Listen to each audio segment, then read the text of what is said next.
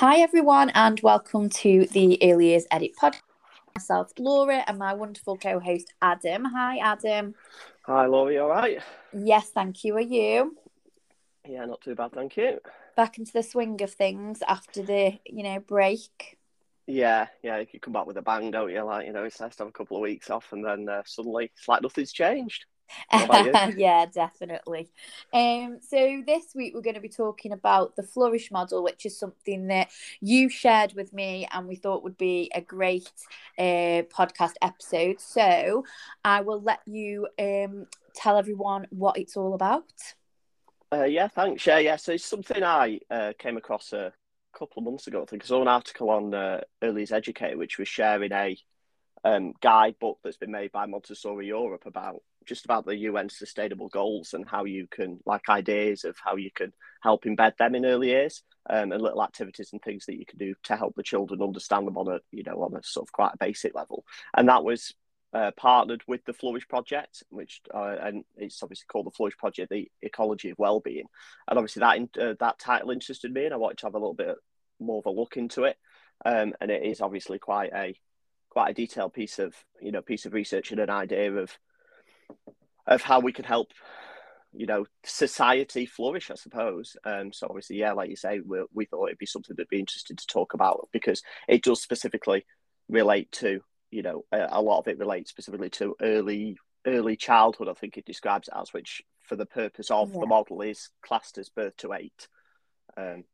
Yeah, because obviously it is much wider. Although it specifically looks at early years, it is also much wider, isn't it? And looks at things like care homes and how other areas of society can embed this model. And I just think that just so that everybody has a complete understanding at the start, I did just want to read out that its mission statement. So its mission is to promote systematic, scalable change in partnership with others by changing narratives, attitudes, and behaviours, which will result in enhanced human health and well-being and a flourishing planet.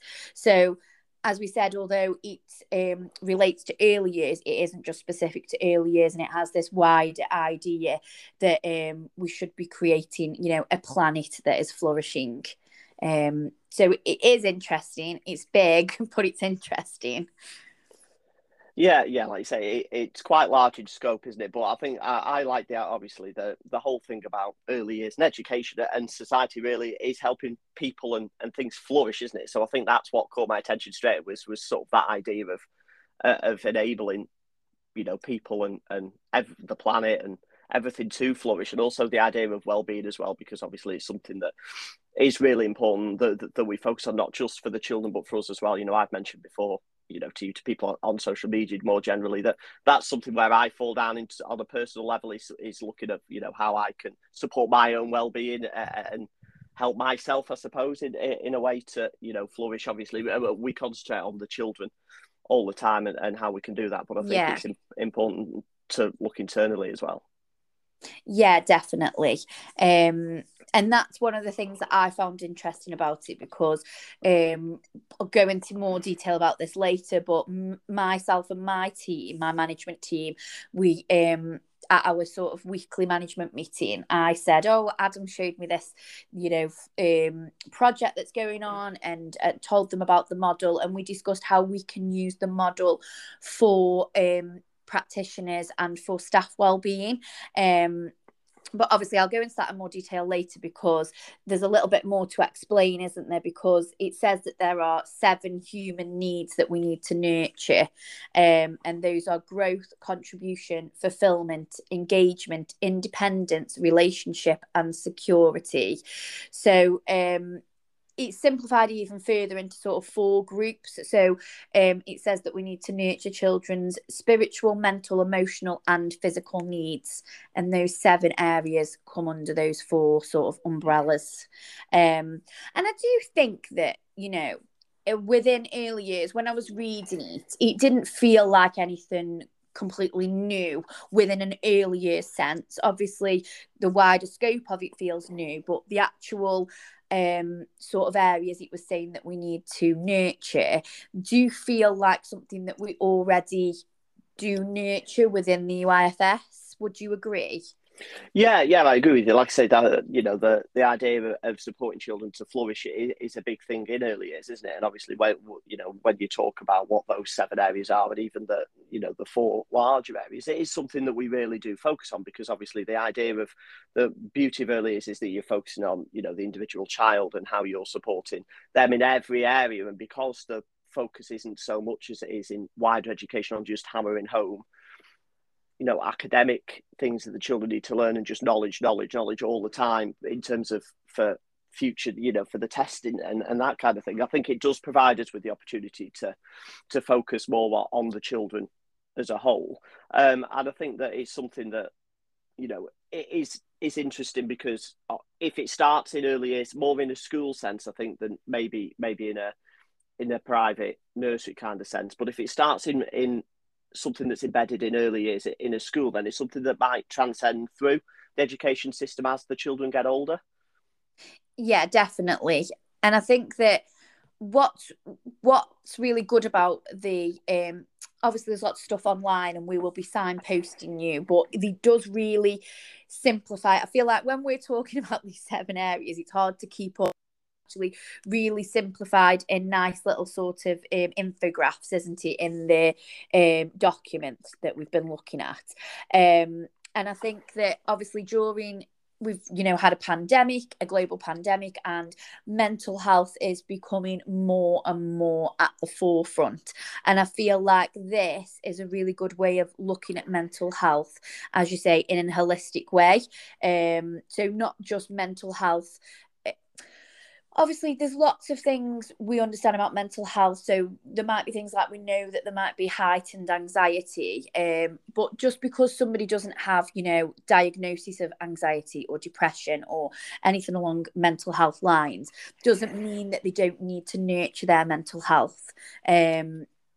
Which is something that, again, on a personal level, I'm finding more and more. So I wouldn't say that I suffer with a mental health condition, or I don't know if I'm butchering this. I'm trying to be correct in how I say it. I'm not saying it's a condition, but I don't suffer with my mental health personally. I'm very lucky in that sense. But I do have to nurture my mental health. I do have lows, and I do have times where I know that I'm putting too much effort into one area of my life. And then because that means there's a lack in another area, that's obviously a detriment. So I think that the way that it's set out, sorry, I went round in a massive loop then, didn't I? But the way that it's set out is really easy to understand. And it's about the fact that, we need to support the physical side of things, need to be supported as much as the emotional side, as much as the spiritual side. So I think me and you are similar in that we can be very highly focused on career. So early years is our passion. We put a lot of effort into, that area of our lives. But for me, that means that it's to the detriment of, let's say, my physical needs, that need to go out in nature and have a little walk around, because I'll be just sat at a computer researching things rather than doing that. So I just think it's very interesting that way, that it's looking, like you say, more holistically. Yeah, like you say, I'm exactly the same as you. I spend a lot of my time sort of focusing on early years and work and all that kind of thing, and it can be very hard to find that time for that you need for your well-being. And I think it's something that, like you say, everyone's becoming more aware of as I'm not going to say the pandemic comes to an end, because we've no idea what's going to happen tomorrow. But as we move through, people, everyone's starting to focus a little bit more on their own mental health and their own well-being, and trying to enjoy life, I suppose, a little bit more, rather than everything being, like you say, so focused on one thing, because something does fall by the wayside. That is just unfortunately how it is. We're human and we can't do everything. And I think it is a really, really interesting way of helping to support people to do that.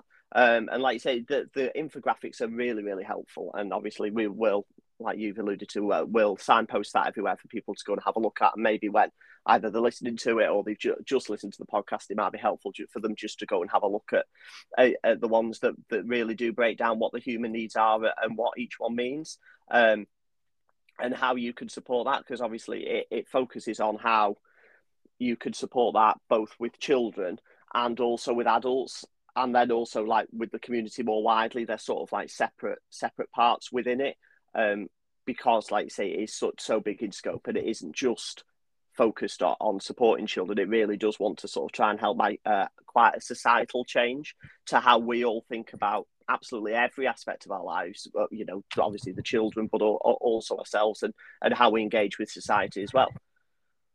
Yeah, and I think that, I mean, the whole idea of the project is brilliant, and it's very idealistic to me, which, you know, I'm not saying it's a bad thing, but there's only so much scope we have as early years practitioners to embed this. And I feel like I say, within early years, it isn't really anything new to, you know, create children that are independent and that, you know, love themselves for who they are and their individuality.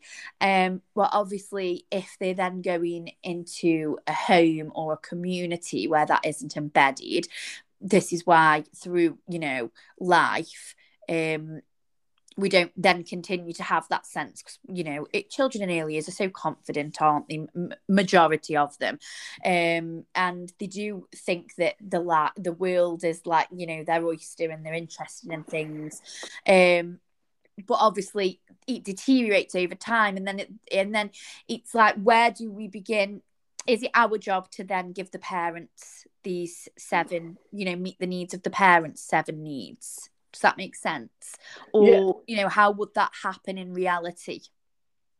Yeah, it does make sense. And I think, like you say, it's hard because obviously we only, you know, impact a short period of the children's lives and the children's sort of education. But on the other hand, I think if we can, you know, if children can understand right at the, you know, the beginning of their lives, as it mentions here, you know, what children learn in their earliest years form a huge amount of what they think as they grow up and as they move forward. And if you can somehow try and help children to understand that this should be the norm, and that this should be the way that they're treated, and this should be how they feel about themselves, and this should be what they strive for, then hopefully it will make that impact. And yeah, I think obviously with parents, it's trying to sort of explain to parents what you want beyond what the parents see in terms of, you know, what they've done on tapestry, or you know, what they've done in the setting in the day, and what you are actually wanting the children to become. And I think that's a big thing for me, you know, in terms of like where your vision or your mission statement, or whatever you describe it, however you want to put across what you want children to be and what you want them to achieve when you leave, you know, when they move on from your setting, about trying to get parents to understand that. But like you say, it's about the child holistically. It's about them all. You know, a huge thing for me is I want the children to be kind. You know, I want the children that leave me on, you know, as much as important as everything else is, that they will learn while they're in my setting. I want them to be kind, empathetic, you know, and understanding people when they leave.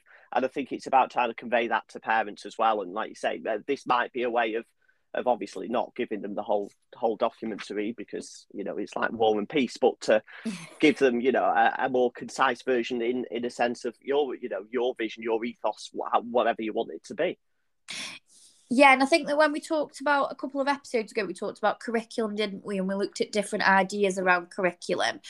And I did think that, maybe this could be a curriculum, because it's not setting out, you know, exactly what you want a child to learn in the sense of academic learning. So by the end of the nursery year, they will, as we discussed, then be able to bake a cake. But it's about by leaving nursery, they will have learned that they are enough, that they, you know, as a person are enough, and that they can impact on other people's feelings in that way. So it could be an interesting concept for a curriculum, making those the foundations of what you want children to learn. And through, you know, a lot of it breaks down the 7 needs even further, doesn't it? And explains a little bit about what it means by the 7 needs. So, for example, it says growth and then it says, in what ways am I currently supporting my own growth, my inner development / my spirituality? And I think that within early years, looking at from a child's point of view, we know that we are supporting their growth by providing open-ended environments, by providing them with the resources that they need to explore what they want to explore at their level. So it could be a great way of building a curriculum. Just as another example, it says, contribution. Do I currently feel that my voice and opinions matter and that I'm being listened to? And again, obviously within the early years, the child's voice is really important to us, and giving them that understanding that they do have choice and that they can, they should be heard. So yeah, I thought that was quite interesting to look at it that way, as a way of, creating a curriculum around these 7 needs that will then, according to this, project, will help them to flourish and be flourishing adults, hopefully. Yeah, I'm the same as you. When I first came across it, I thought straight away about how we could embed it in a curriculum and how it would work from that point of view, and how it can impact your setting beyond what we usually do, and how you can use it to support and to justify what you do in your setting as well. When that time comes, whoever you justify that to. And I think it's about helping to, it wants to build upon the needs of the children that are met, and how we do that. And then also, like you say, the questions are an interesting way for us to think about it. And also then there's the little statements for the children as well, isn't there, about, how they, like one of the independence one is I am enough, isn't it? And relationship one, I'm loved enough that you flagged up.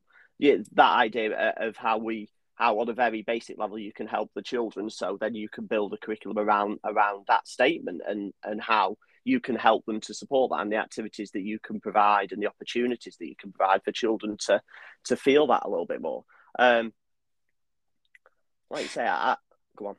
Sorry, I was just going to say, adding on to that as well, what I quite like about it is, I feel that, within our jobs as practitioners or managers, within the early years, we have so much to contend with. There's you're being pulled from here, there, and everywhere.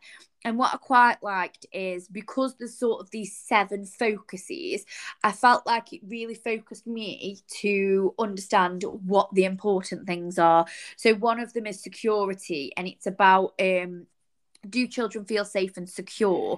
And it made me think that, obviously at nursery they feel safe and secure, but do they feel safe and secure at home?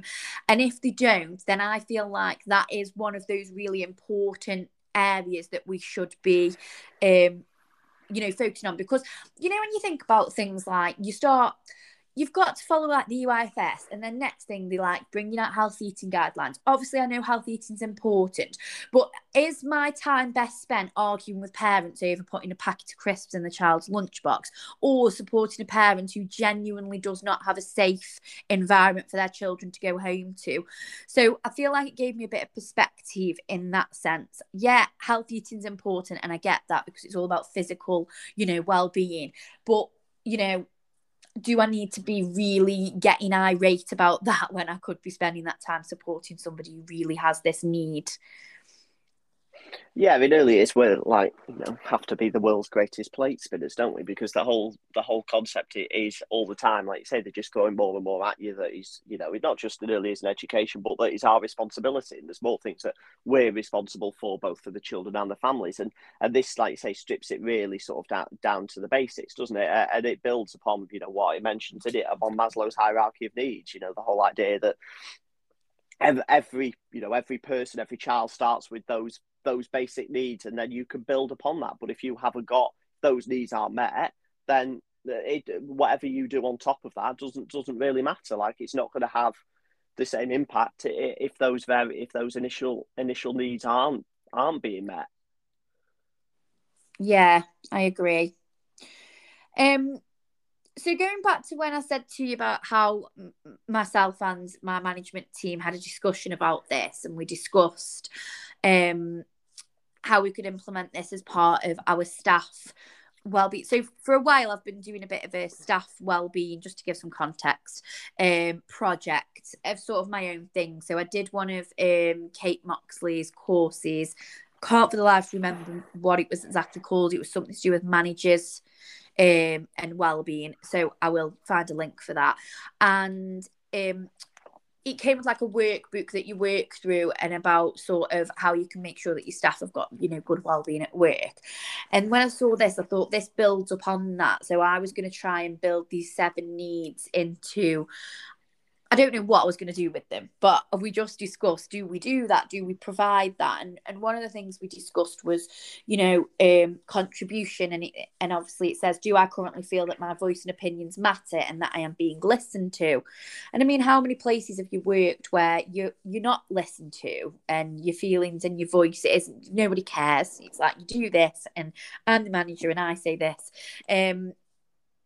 And I thought that it would be really good if you could take these points, everybody, you know, every manager, or even if you're not a manager, you're a room leader or just a practitioner. I shouldn't say just a practitioner, like you're just a practitioner, you know what I mean? If you feel like you don't lead anyone. I feel like you could take this into what you do at work. So thinking about people's voices being heard, something that's had a really, you know, positive impact at my place is having the management meeting, or we now are going to introduce a room lead meeting, because we find that we have this half an hour where those people who are room leaders feel like they've got this opportunity to just discuss issues, and they feel like they're really being listened to because we've taken the time to do that.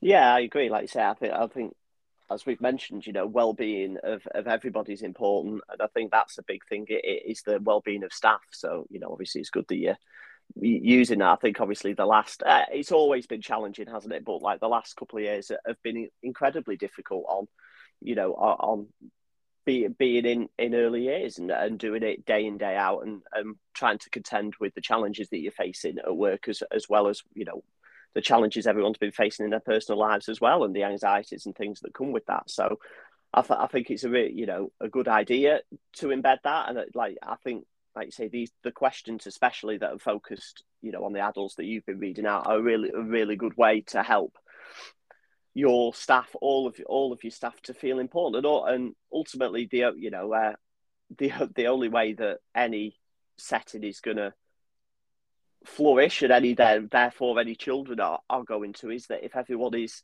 pulling, you know, in the same direction, and if everyone sees and agrees in the way forward. And for that, everyone's got to feel valued, and everyone's got to feel important. You know, ultimately, yes, you know, it is your job, and it is, you know, in one sense just a job, but people have got to come in and feel that they are making a difference, and that they matter, because the happier people are, and the more, you know, important that people feel, and the more engaged that Yeah, practitioners are, and that's then when it becomes more than just a job, doesn't it? Because you exactly, have a yeah, passion and enjoyment and fulfillment.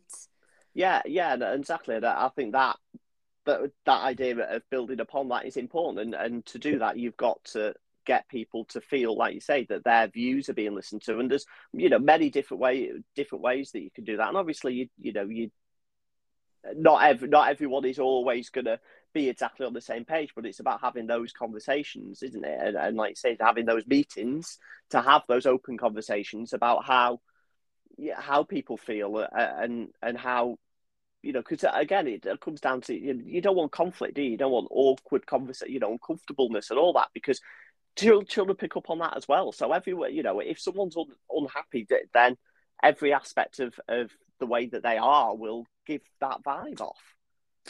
Yeah, and I'm a sort of person that has really quite high expectations within my settings, and I know exactly how I want things done, and I've, you know, a lot of it is based on my own research and my own practice from when I was more room based.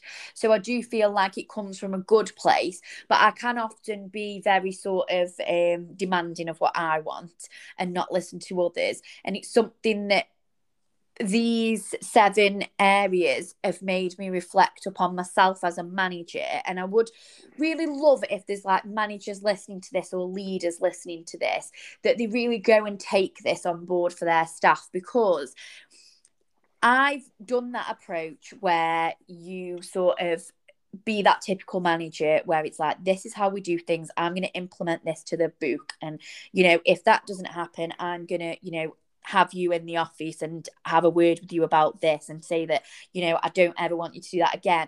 But actually, when you just take a step back and you look at these and you think, again, just using that as the example, does this person act like this because they don't feel like their voice is being heard? And I've got someone in my mind now when we're talking, and that's exactly why that person feels that way, because that person's actually voiced that they feel like they're not listened to. But I haven't really taken that on board because I'm so hung up on the fact that that person isn't doing X, Y, and Z. So I think it will be, for me, from the whole project. I really like the project. I think that it's a great, in an ideal world, it could be wonderful, but it would take a lot of implementing. But if I could take one thing from it right now, just as a practical point, it would be to take the Flourish Model adult questions. When you download it, you'll see those, and ask yourself if your staff feel that way. Yeah, I agree. Like you say,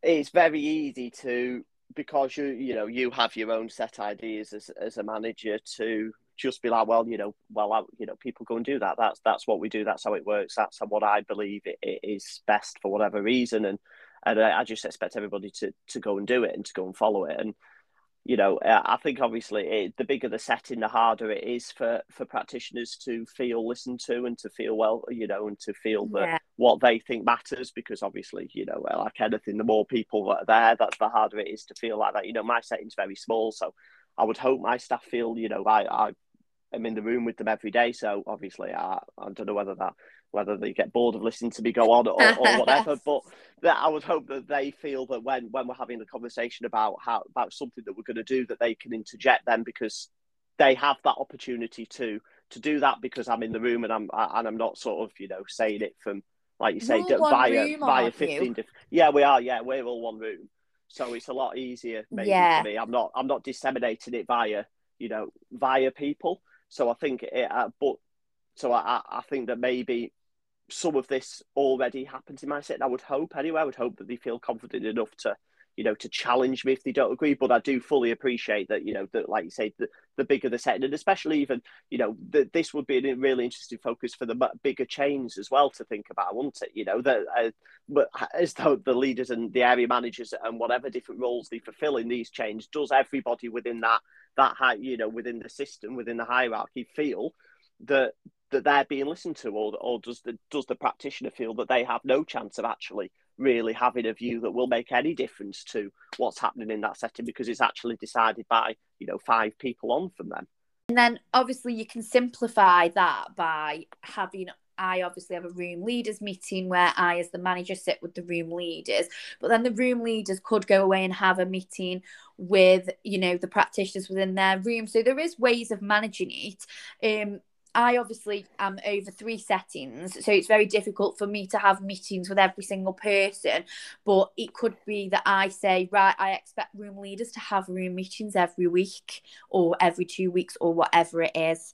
And then obviously supervisions are a good time to let people be heard.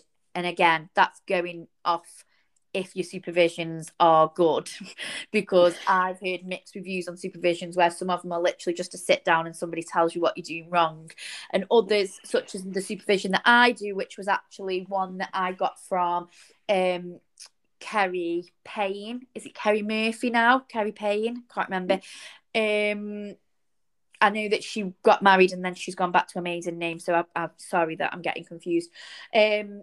That was really sort of in depth, and it went through lots of different things. And when we did actually change over to that, the practitioners commented on how much they enjoyed their supervision. So yeah, that's an opportunity to hear someone's voice, but that's if you've obviously got somebody who's listening to you doing your supervision. Yeah, actually, that'd be really interesting. I'd actually like to have a look at those supervisions, if that's all right, actually, just while we're on it. Because supervision's a really hard thing. Like, from my point of view, again, going back, my setting is all in one room.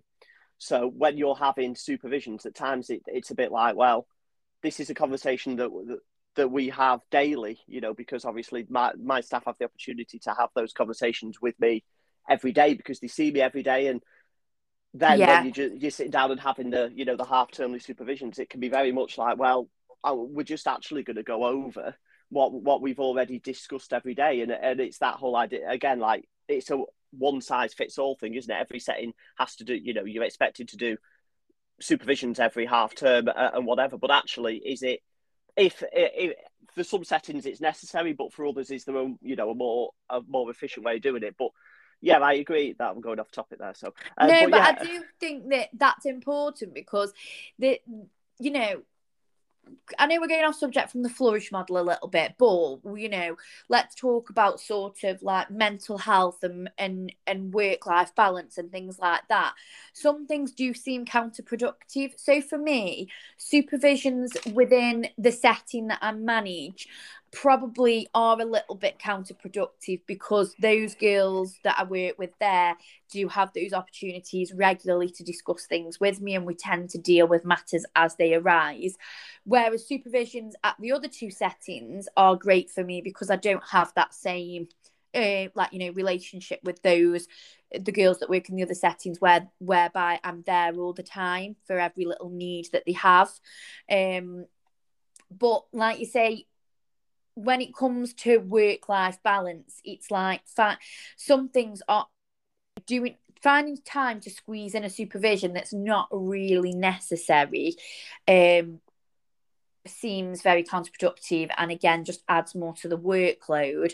But then again, if they started saying that you didn't have to do supervisions, are there some places that would just be like, they're not needed, you don't have to, so we're not going to bother. It's that balance, isn't it, all the time, of like why they obviously make things a requirement.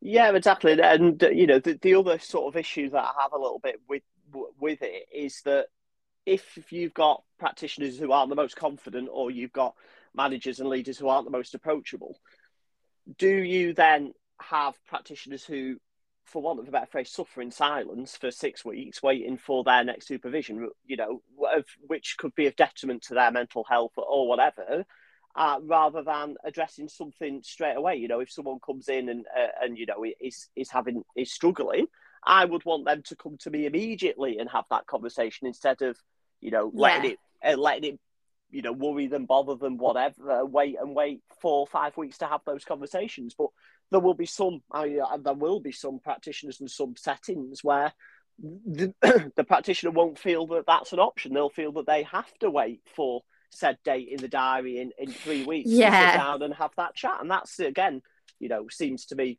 completely ludicrous.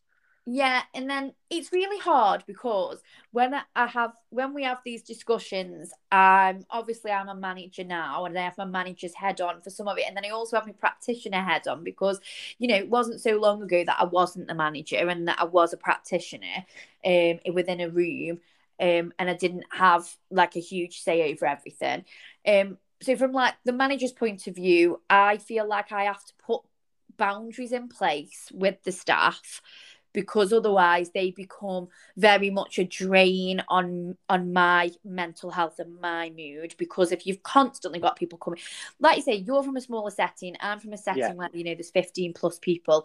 If you've got 15 plus people coming to you every day with tiny little things, it's like I can't do anything else other than sort of like be drained by all of your like little moans. Right, I'm not talking about if somebody come to me with something really important or serious. I would of course make the time, but I do find that I have to put boundaries in place, and sometimes I just say, today I'm not available for you, and that does make me feel guilty in the sense that I think, what if somebody's really got something they need to ask me and now they're worried that they can't? So for example, like, the deputy or the room leaders, most of them would just come to me anyway and be like, I know you're not available today, but this is important. But there might be like, apprentices that think I can't go and ask Laura anything because she'll, have a go at me because she's told us we're not allowed. But at the same time, I can't have people coming to me every second of every day telling me, you know, little tiny things. Does that make sense? Yeah, it does. Like you say, it's that balance, isn't it? Because obviously the size of your setting and the amount of staff that you have are completely different to me. So obviously the way that works is different. But then I think, like you say, it then goes down to the room leaders, then, doesn't it? And you know, that responsibility being for the room leader to ensure that if there's any staff in their room that's got anything that they feel that they can approach them to do, you know, to deal with that and to get that support. And then that's when it comes down to these questions and ensuring that these are embedded on a granular level rather than necessarily on a setting wide level. Yeah, and I was also just on that subject, reading about toxic positivity, about, you know, how we shouldn't always be positive if that's not the way we're feeling, because then that becomes toxic because you need to like deal with your emotions and whatnot. But equally, I think that I'm toxic positivity in a person, because if I get up and I think I feel absolutely exhausted and I've got nothing left in me, I think to myself, right, get up, get yourself dressed, put some makeup on, which I don't always do for work, but when I'm feeling particularly down, I put more makeup on because it makes me feel better. So, and then I think, right, you've got to have this positive attitude, because positivity will like see me through the day. And then when somebody comes in and they're like, first thing they do is say like, oh, I've been up all night, couldn't sleep. I'm like, oh, you're such a Debbie Downer.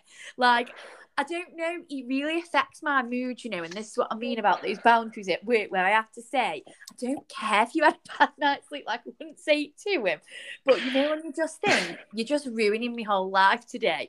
It's really hard, I think, finding that balance, because obviously different people thrive off different things. And for me, being overly positive when I don't feel it. I'm not saying like when I feel really sad, I start like making myself feel happy. But you know, if you're just having one of them mornings where you think, I just can't be bothered with life today. Like, I'm tired, I can't be bothered. I do find that making myself feel positive and trying to be positive helps. Yeah, no, I get that. Toxic positivity, yeah, it does. Yeah, the people who are always, always happy and always see like the joy in everything do sort of like, grate on me a little bit, because life isn't like that. And sometimes, like you say, you do have days where you're like, nah, today's just horrendous. Like, this is just needs to be over. But then, and you always have that one person who's like, oh, well, but it could be whatever, it could be like, great, okay, great, fine. If you want to think like that, that's fine.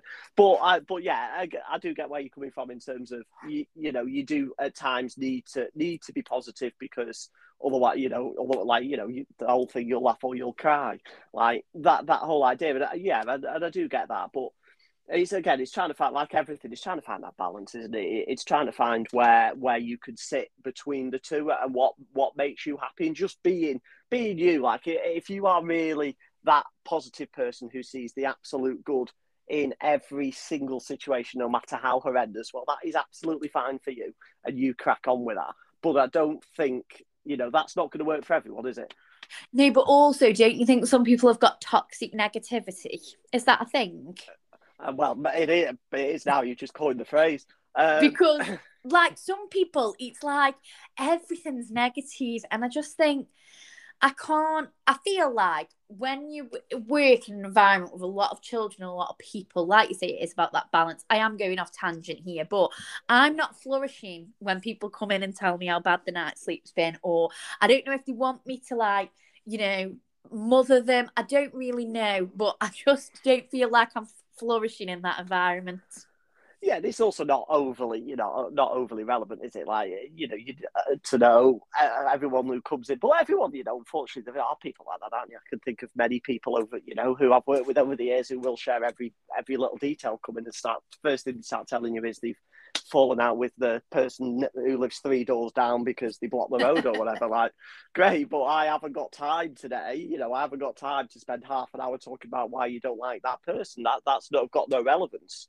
But then it's got no relevance. But then do you feel like sometimes as a manager, if somebody comes in with something like that, you know, they fell out with the neighbour 3 doors down because of a parking space, that's literally me, you know, because I live in a terraced house. So literally, I'm so nice to my neighbours, but secretly I am like, that stupid cow has parked outside my house again. Anyway, say that's really stressing somebody out. Should you deal with it, because you know it's part of your role as the manager and making sure your staff are happy and whatnot, because obviously there was that Ofsted thing, that guidance, they've withdrawn it, haven't they? Not guidance, yeah where you have to report things. Obviously you're not going to report that they've had an for the neighbour, but you know, if that's really impacting them, have you got to take it seriously? I feel like, you know, I don't know.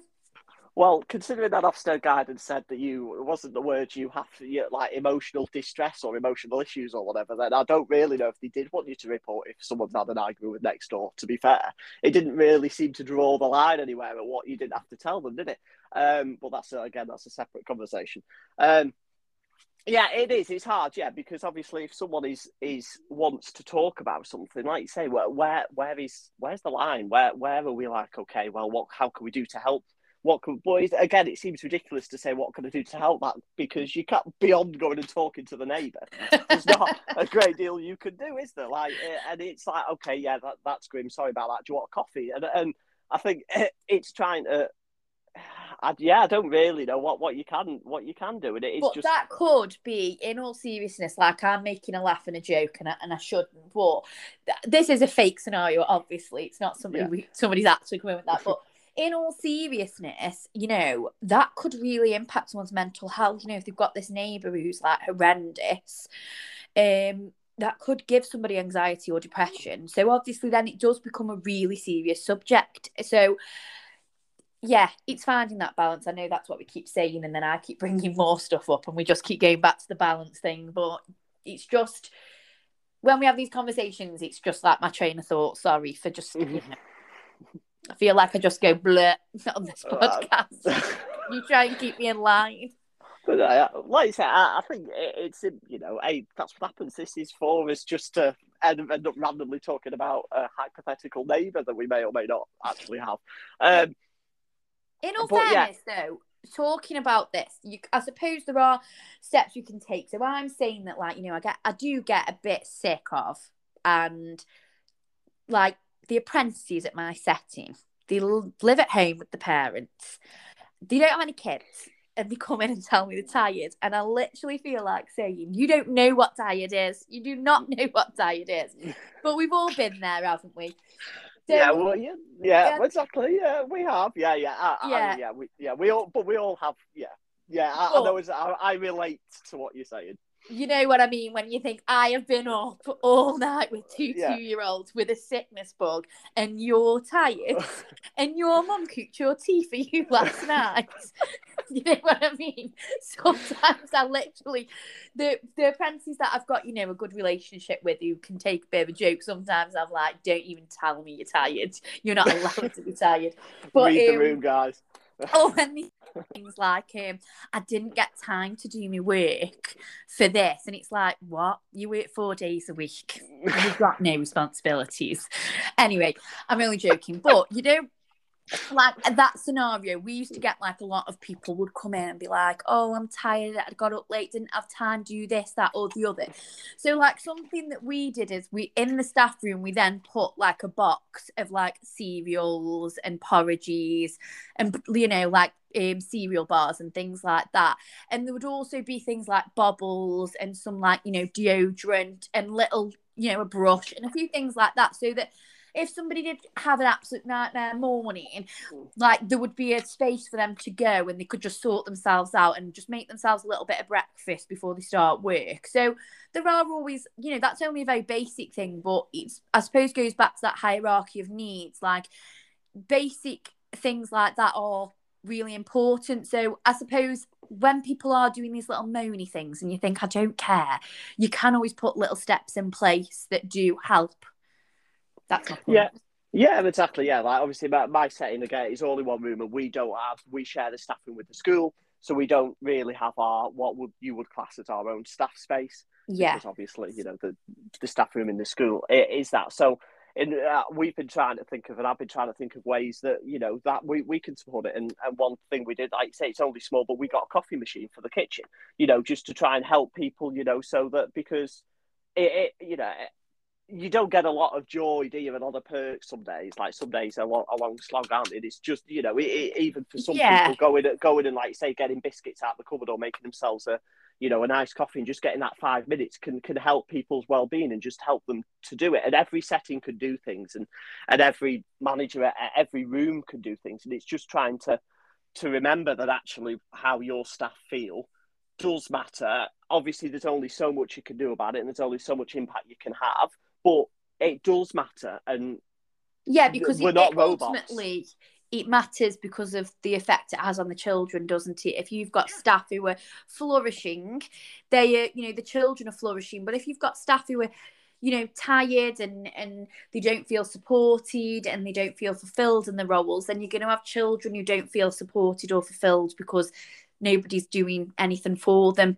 So sometimes, again, and I think this is a process you'll learn, and you've probably been there, where sometimes you go super strict as a manager and, you know, say things like, you're always all messing around, so you're not allowed any cups of tea in the day. Like, we can have a cup of tea at my setting in the day virtually whenever we want, because there's a kitchen.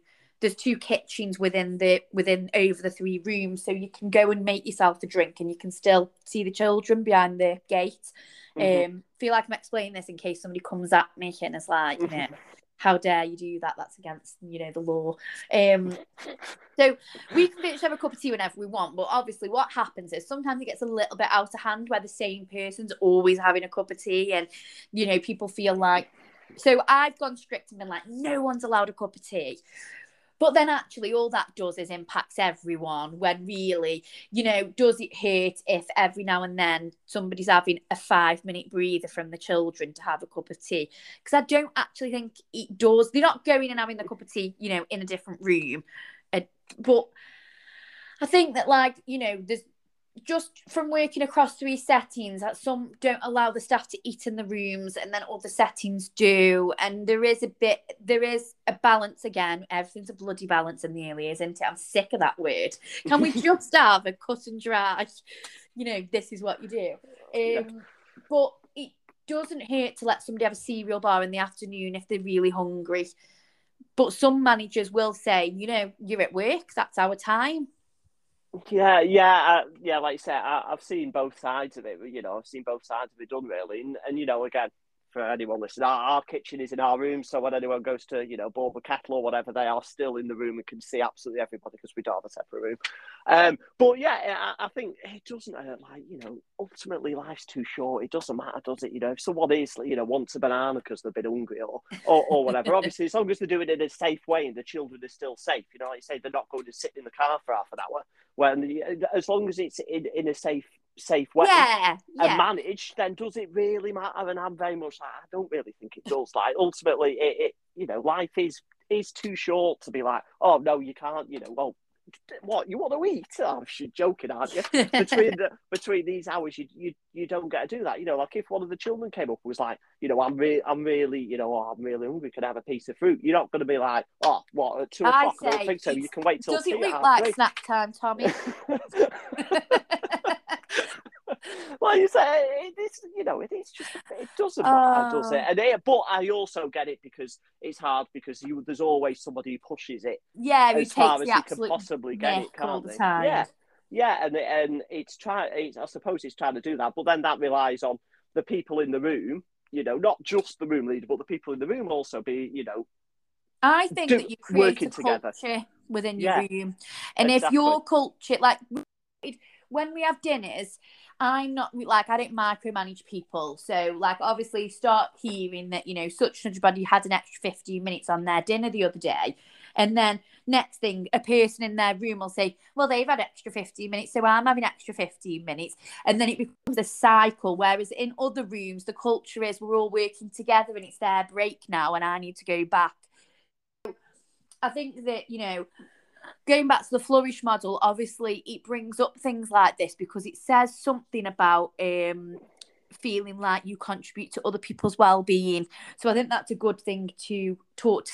You know, like when you have staff meetings and sometimes they can be very negative, like, you know, taking the mick, having extra 15 minutes, stop it. You could approach it from, you know, think about your colleague who's in that room waiting to go on their dinner, and you know, it's their time, and you're contributing to each other's well-being. So yeah, it's like it's that idea of the collective, isn't it? You know, the whole thing of, you know, like why you know, in a polite way, why do you think you're entitled to for 15 minutes, but your colleague isn't? You know, what's all that about? And it's trying to breed that culture, that whole idea of what, you know, the team aspect, that we're all in this together, and that, you know, this only works in any workplace, in any environment, and anything only works if everybody works together to ensure that everybody is happy and everyone supports each other. But I suppose, obviously, that's a very idealistic way of looking at it, isn't it? Not everyone sort of sees it like that, do they? I know what you're saying, and like I said, I think that this Flourish project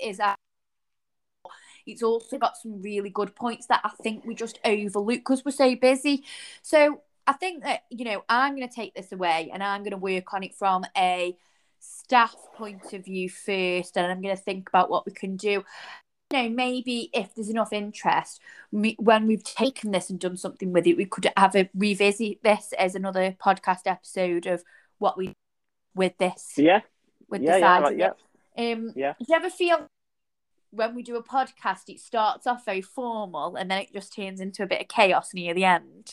I think that's pretty much how everyone goes, isn't it? Well, we do like follow, you know, like for anyone listening now, we do have, you know, we do actually sometimes have some notes that we start to follow.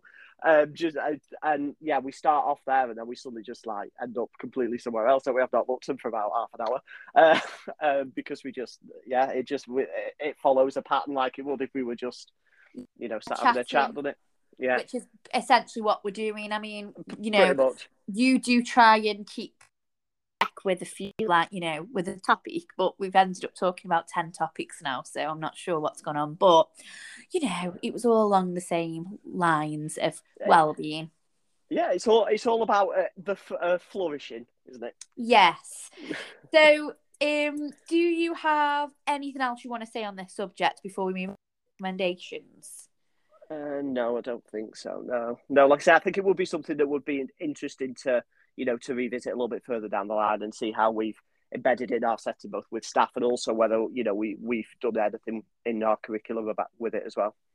And where did you say you heard about it from? Sorry. So I found it. The Montessori Europe have done a guide on the UN Sustainable Goals. And how you can. Like just activity ideas of how you can do that in early years, and it was partnered with this, and that's where I came across it. And that guide, incidentally, is definitely worth having a look at. Obviously, the sustainable goals. Yeah, the sustainable goals are something that, you know, I don't know what, you know, it doesn't seem massive in nurseries. I don't come across that many nurseries who cover it, but I've been terrifyingly looking around schools recently for my little girl who starts school in September, which is terrifying. But most of the schools that I've looked at seem to, you know, cover quite a lot of the sustainable goals and really try and embed it in their curriculum. Well, I'll have a look at that. We'll have to link that in the show notes as well as everything that we've talked about. Do you have any recommendations? Outside of this, something that I will recommend, something I posted on Instagram the other day, and I'm sure you've probably seen, is it's coming up to Lunar New Year, and Be Seen have done a brilliant guide on Lunar New Year and how you can support, you know, teaching children about that in early years in a culturally appropriate and sensitive way. So I'll link that to them, but it is on Instagram as well. Yes, that was going to be one of my recommendations as well. So I back that. I did print it off and have a good look through, and I learned a lot myself because I always thought that those puppets that dance were dragons and they're actually lions. I didn't know if you know that. Yes, yeah. I learned that myself when I was reading it. I didn't realise that I was the same as you. I thought it was a dragon too. Ignorant I am. Yeah. As always. So definitely, yeah, I would recommend, because it was really interesting. Actually, I learned a lot from it, and makes me realise how much I need to put extra thought into when we practice different holidays and things. But I don't have any other recommendations because, to be honest, I have been around this and I haven't really been doing anything else other than, surviving January. So it's been lovely chatting, And you. Hopefully we'll see everyone in our next episode. Yeah. Bye, Bye. Adam.